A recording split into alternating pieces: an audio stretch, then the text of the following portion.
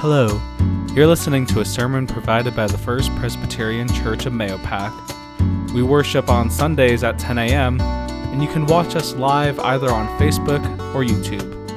And if you're in the area, there's always a seat saved for you. We hope that this message encourages you to continue growing in humility and faith. Thanks for listening.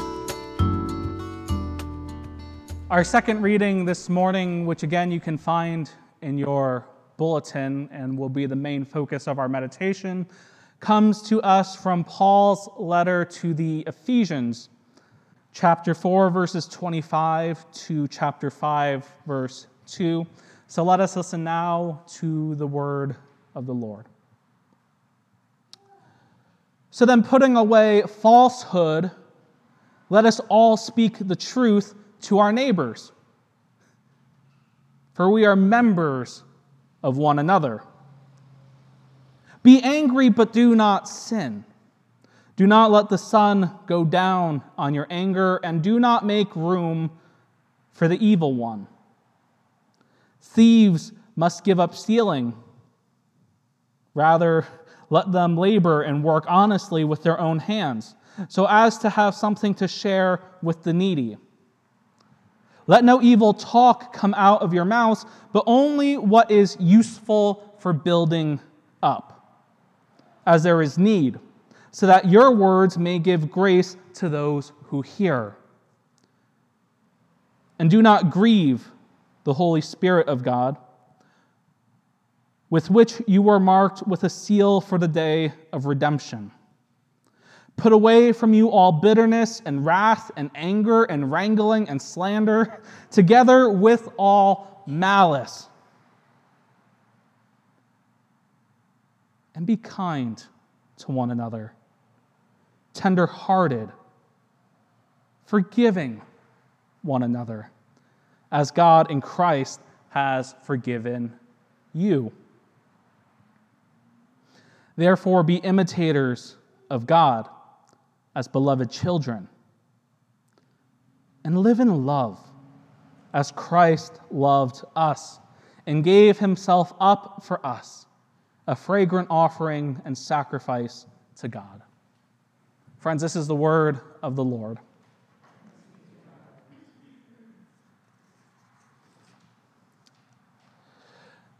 There's a piece of this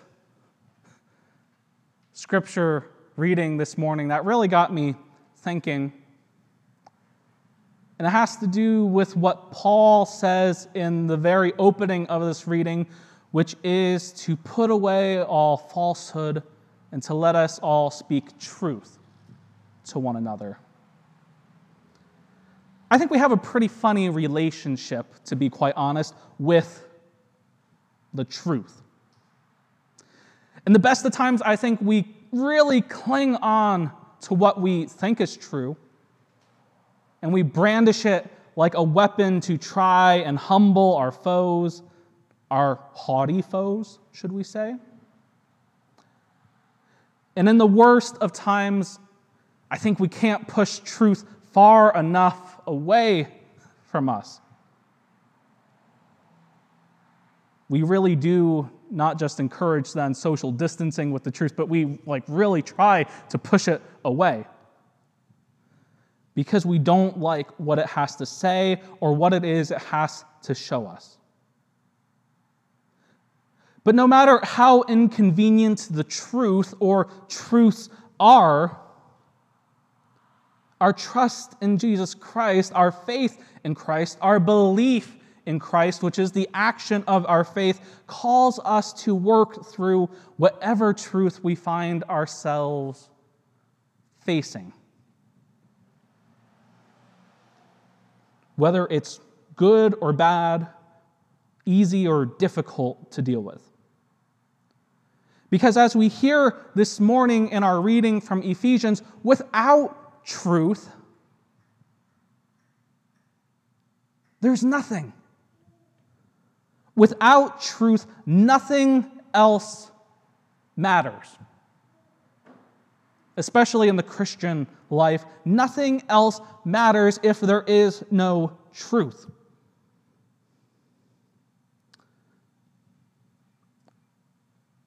it really should give us something to consider this morning, especially as we not only consider what our relationship to the truth is, but it also should make us stop and think about where it is we are getting truth from.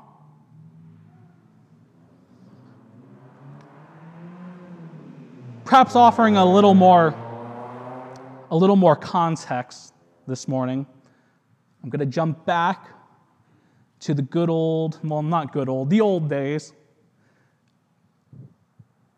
to a little town of Geneva, where we find that John Calvin, a key figure in our Presbyterian history, understood as well that the Christian life didn't add up to anything of significant value without truth.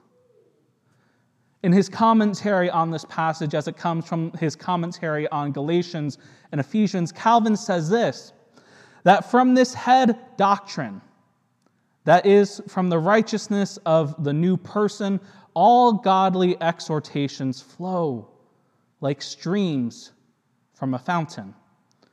For if all the precepts which relate to life were collected, yet without this principle of truth, they would be of little value. Yes, without this divine principle of truth, we can add up everything else in our lives that we think is good, but we aren't left with anything or anything of worth in the eyes of God. And certainly whatever moral credit we might think we have with God will certainly not increase, especially if we buy into falsehoods instead of truth. Moreover, this rejection of truth that Paul and Calvin talk about can have some real dire consequences to us both spiritually and physically.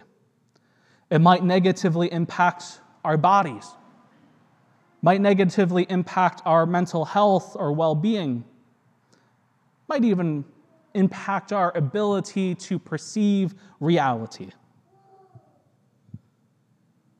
What's worse, though, is that this rejection of truth might also result in the harming or death of innocent lives.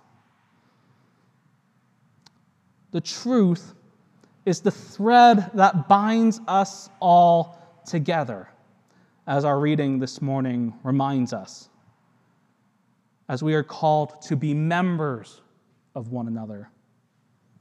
This means that our embracing or rejection of the truth can either help build one another up or put ourselves and others at, quite honestly, unnecessary risk.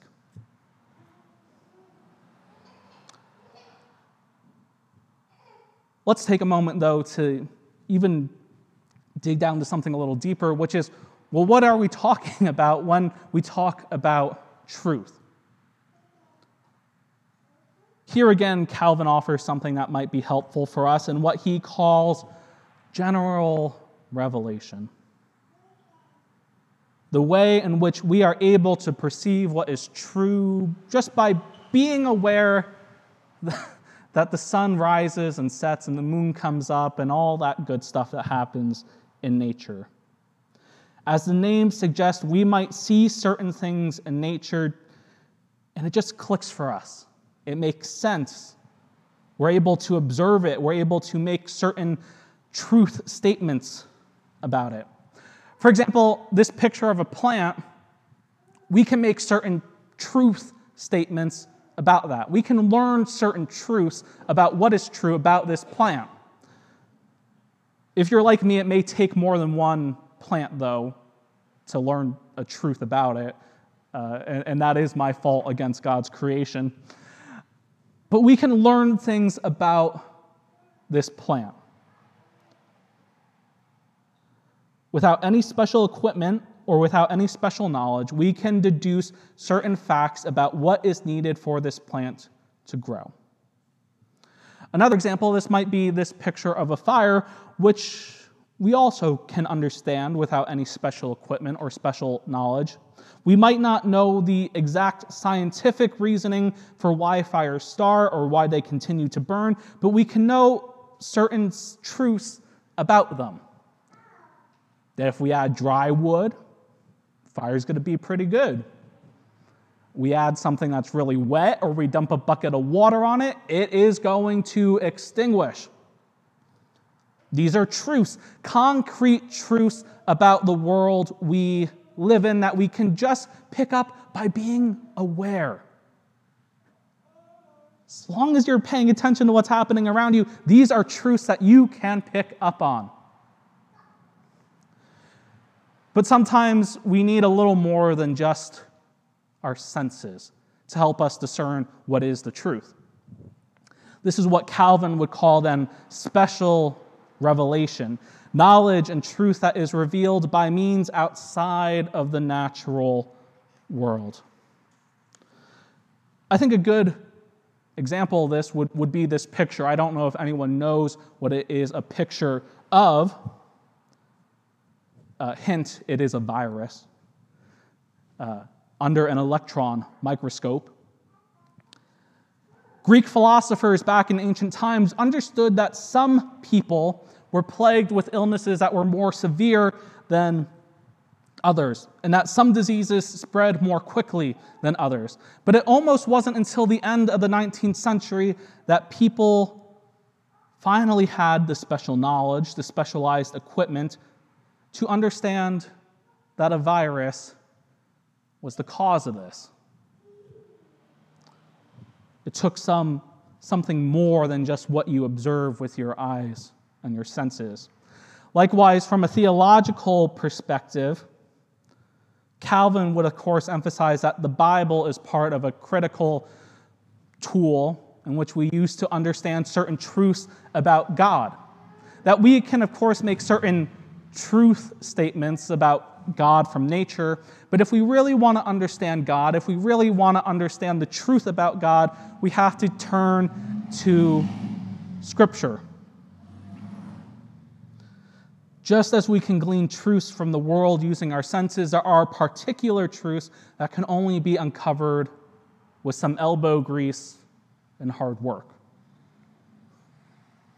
That's the kind of truths we're talking about this morning. Which is important because then we have to ask ourselves where it is we are getting truth from. Because that is just as important. What truths are we harboring in our hearts? Or perhaps the better question is this, is what metrics are we using to determine what is true and what is not true?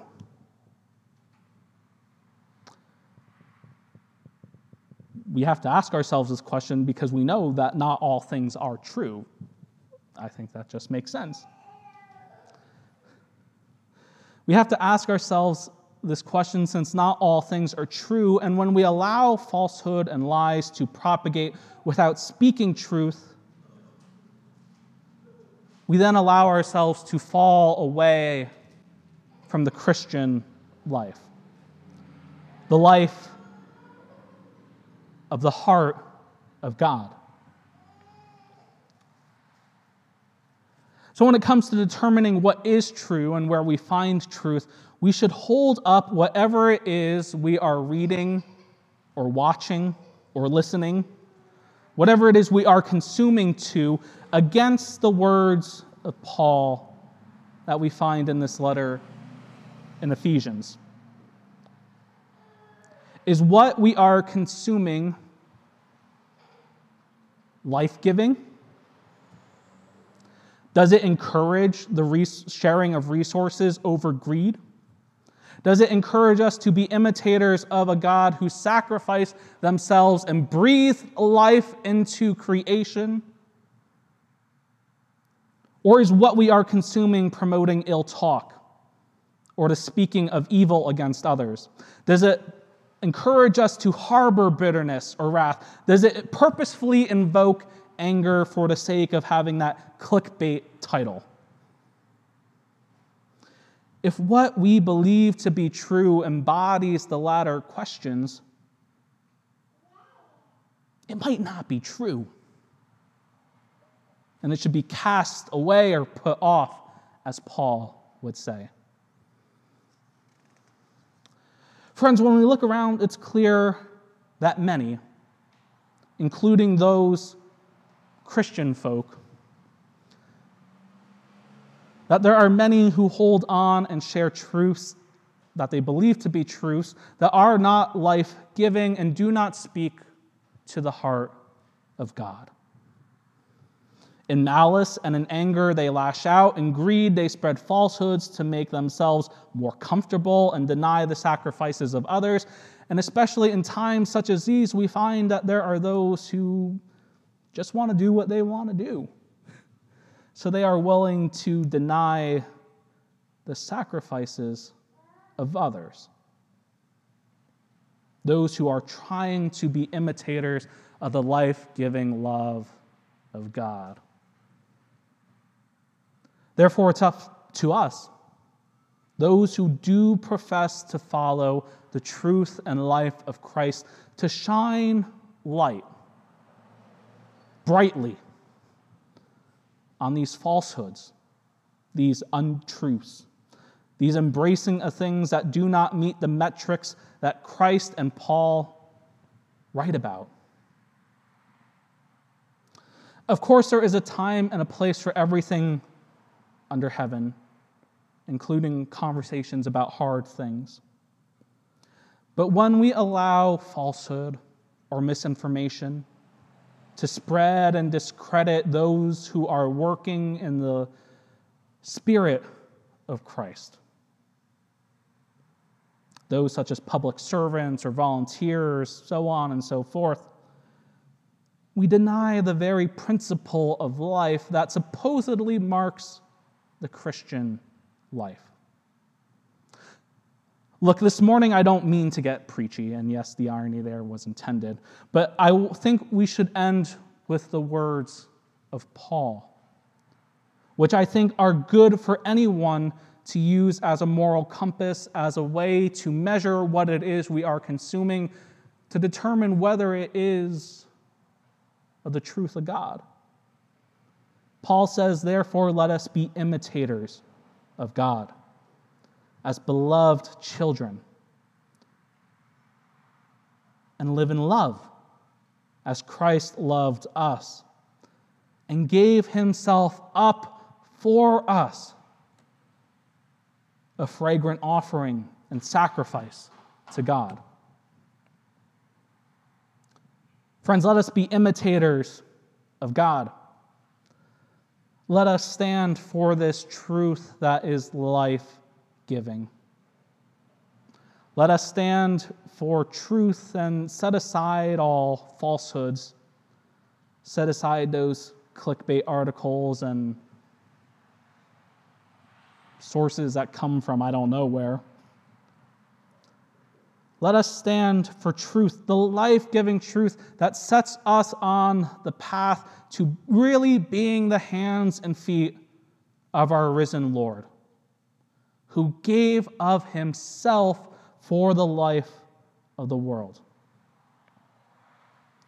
The least we can do is stand for truth and embrace it, even if it makes us uncomfortable or forces us to change our plans, makes us take a little bit of extra time doing something for the sake of someone else. For when we do, we live in the life and in the light of God. Amen. Thanks again for listening, and we will hold you in prayer as we head into a new week. If you'd like to learn more about our church and ministry, or if you'd like to learn how you can support us, you can visit our website at mayopacchurch.org. Until next week, God bless.